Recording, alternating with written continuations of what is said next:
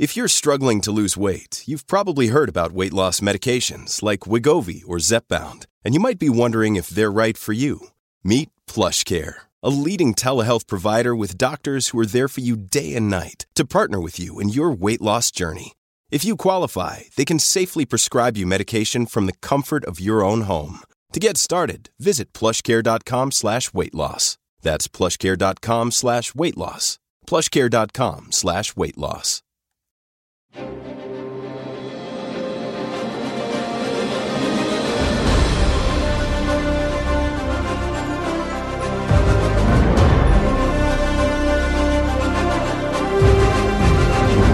Fox News Podcast presents Bret Baier's All-Star Panel. America's got to be in the lead if you want to deal with these threats. We're going to lead. The mourning is over. The Shiva is done.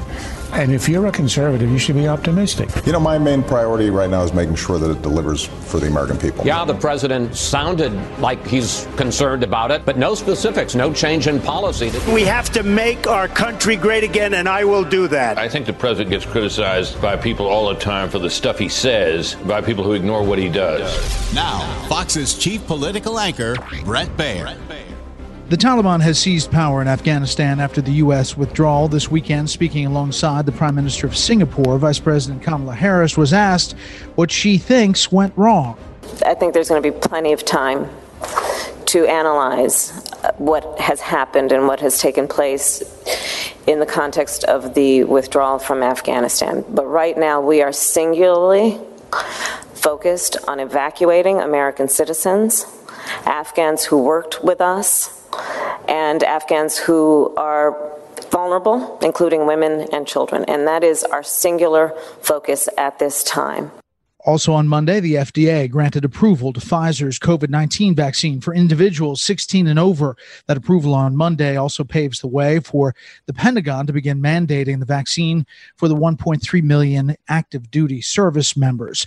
But Afghanistan and getting Americans out on the ground is driving the day and recent days in the news. For this and more, we'll bring in our panel. Peter Doocy, Fox News White House correspondent, USA Today Washington Bureau Chief Susan Page, and co-founder and president of Real Clear Politics, Tom Bevan.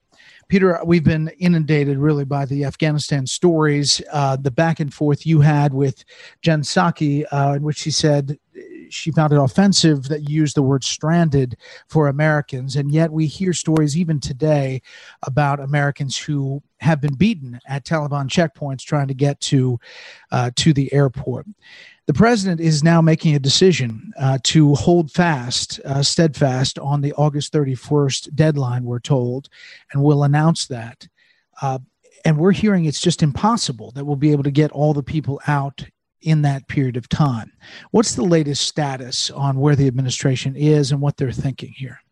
The latest, Brett, is that the same people who were advising the president, the Secretary of Defense, the Secretary of State, just went over to brief some Republican lawmakers who say that what they have heard is not at all consistent with what the president has been saying publicly.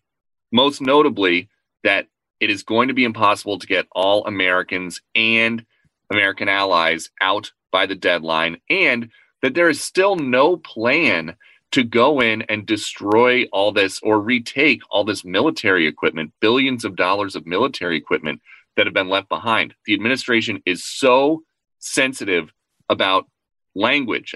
When Jen Psaki and I were talking about this earlier in the week, I was not asking her whether or not people are stranded. We know that they are. I was asking her if the president understands that people aren't upset with him for pulling out. They're upset with the way he is pulling out. Troops before innocent Americans and allies.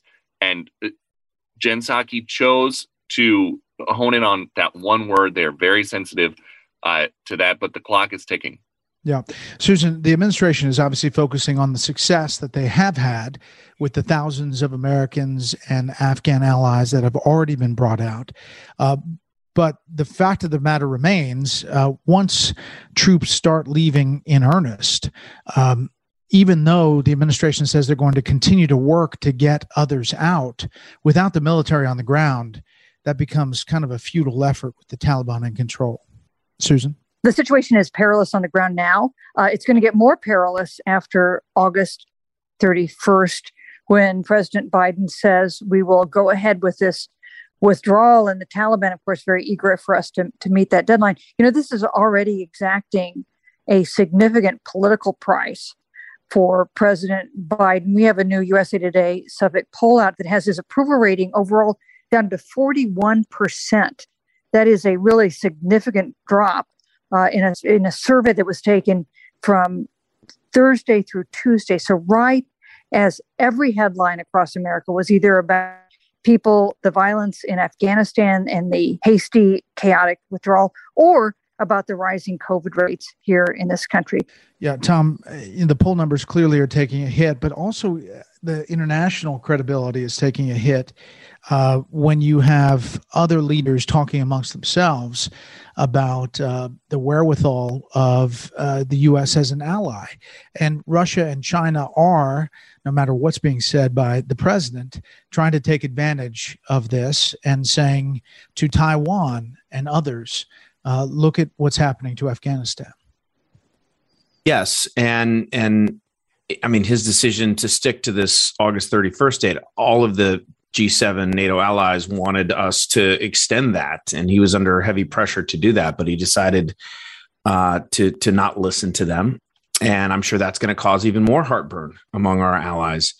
And this is one of the things, going back to the poll numbers that Susan just mentioned, and your comment about his credibility. I mean, this is the other problem for Biden. I mean, there's obviously the logistical political nightmare of what we've seen unfold in Afghanistan, but it is really causing him, in the Biden administration, the president himself has been in public a number of times saying things that are almost immediately contradicted by members of his own administration, by reports on the ground that seem really detached from, the reality of what's happening there. And whether he's doing that on purpose or for some other reason, it has created, and this was one of Biden's strengths as a politician. Remember, he promised us during the campaign that he would level with us. He would always tell us the truth, good, bad, or otherwise.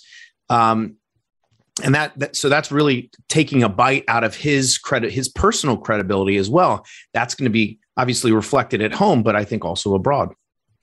Peter, I sense in the answers of some of these officials, like the Secretary of State on Fox News Sunday, saying it's an emotional time for all of us. When asked, is the president in the loop on all of these things? And then these briefings up on Capitol Hill, which, as you mentioned, from everything we're hearing, are saying almost exactly opposite of what the president has said 2-3 times at these press interactions on Afghanistan. What is the White House saying about that? Is the president isolated? I asked Jake Sullivan about this at a briefing this week. Why is it that the president says we got rid of al-Qaeda in Afghanistan, and then 2 days later, Tony Blinken comes out to say, yeah, there's still al-Qaeda remnants in Afghanistan. And Sullivan was really splitting hairs. He said, oh, well, the president was referring to the capability to carry out a big attack like 9/11. But that's not what the president said. And so what we're hearing a fair amount of now is the president saying one thing, and he said the buck stops with him. And then people who work beneath him coming out to try to explain what he meant. Yeah. Guys, let's hold it right there. We'll continue after this. From the Fox News Podcasts Network. I'm Janice Dean, Fox News senior meteorologist. Be sure to subscribe to the Janice Dean podcast at foxnewspodcast.com or wherever you listen to your podcasts. And don't forget to spread the sunshine. Susan, we've heard other officials in the Obama years, like the former Department of Homeland Security Secretary Jay Johnson, say the situation at the airport is going to get worse before it gets better. And people, he said, may die in this process. Those are stark words from a guy who ran Homeland Security under Obama. Yeah, the president, of course, is getting hammered by Republicans. But what is worse is the very critical words from fellow Democrats, including some of the most experienced figures in the Democratic Party when it comes to foreign policy, defense, national security. You heard Ryan Crocker, former ambassador to Afghanistan in the Obama administration, who has served four presidents, saying he now had questions about President Biden's capability to fulfill the needs of his office. So these are words that cannot be. This is criticism that especially stings because you cannot dismiss it as just partisan rhetoric. Yeah. The other question I have, Tom, is has there been, what we don't know the answer to, has there been a military plan that went forward that included getting off the airport and going out with vehicles, as we saw the Brits and the French and the Aussies do, and getting their people back to the airport and evacuated? A lot of that is happening, believe it or not, privately. There are special Marine, former active duty, who have tied together with billionaires and private aircraft and figured out how to get different people out. The fact that we haven't done that is, at some level, shocking. Yeah, and that's the that's the question that and other questions are the ones that the administration can't answer. I mean, Jake Sullivan, and other members of the administration, they're focused on what they've been doing now. And touting all of the great numbers, and they seem to have gotten things up to a speed.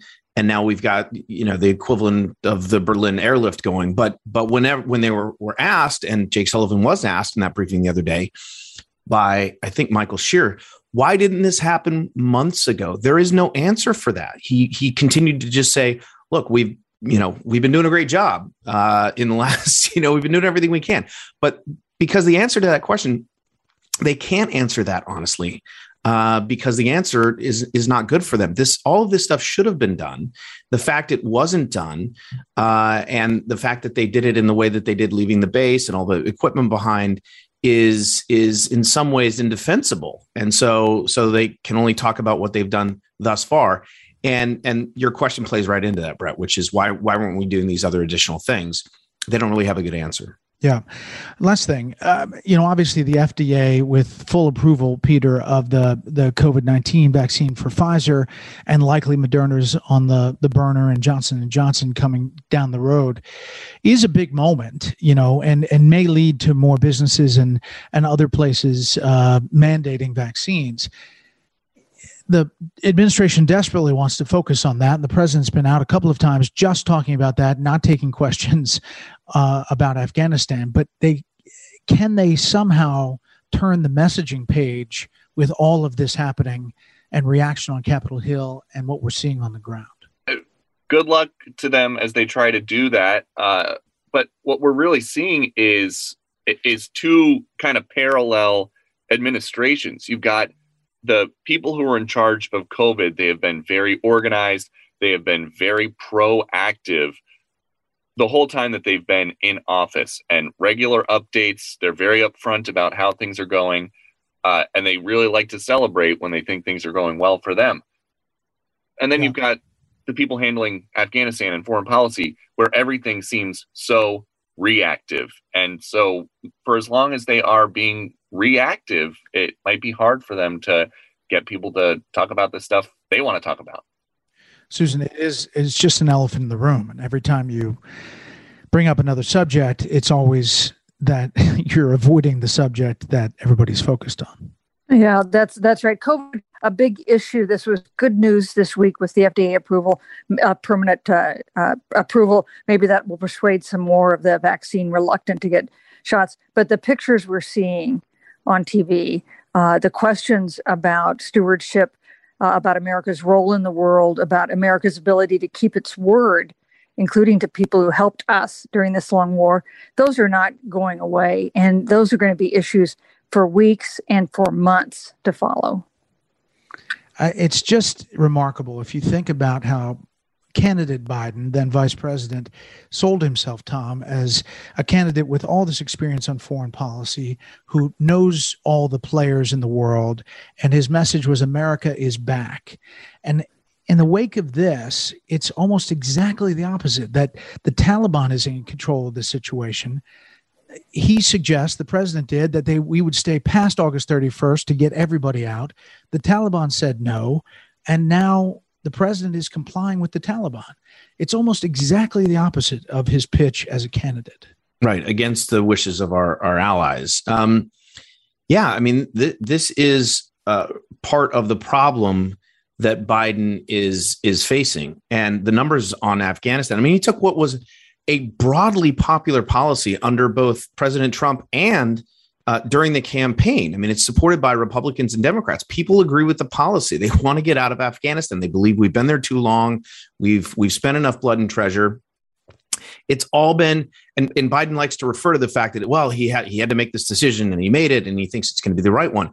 That's not the issue. People agree with that. They don't agree with the execution of the policy. That's what's been the real disaster. And the numbers from Susan's poll, 26% on Afghanistan. We've seen 25% in some other polls. It's when you've got 50 or 60% of people who agree with the policy, but only 25% of people agree with the way that you're conducting and executing the policy. That's where the problem is. And it really does call into question.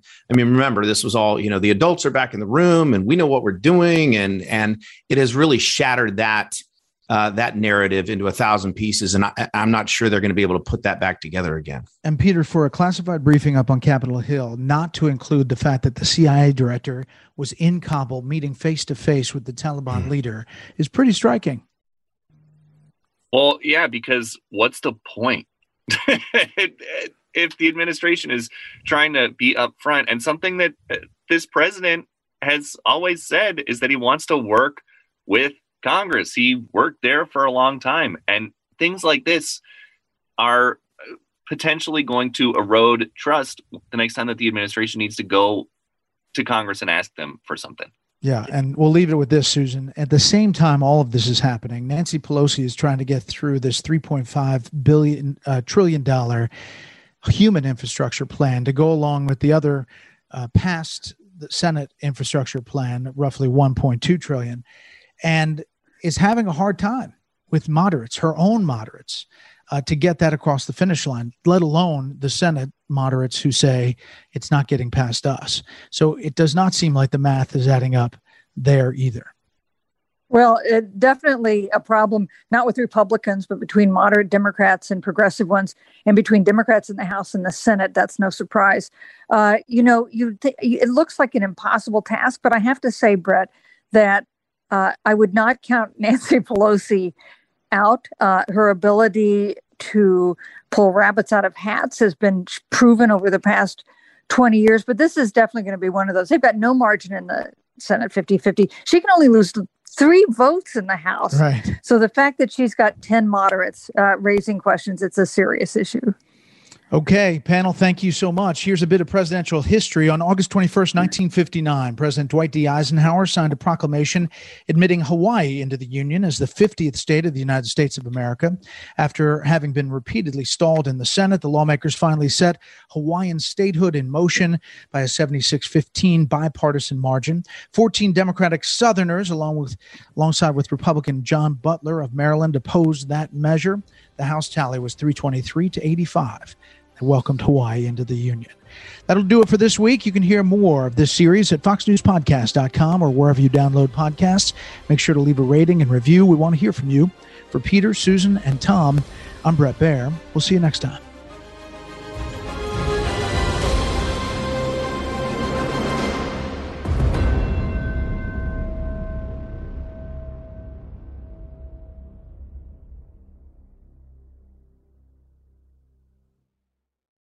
From the Fox News Podcasts Network. Subscribe and listen to the Trey Gowdy Podcast. Former federal prosecutor and 4-term U.S. Congressman from South Carolina brings you a one-of-a-kind podcast. Subscribe and listen now by going to foxnewspodcasts.com.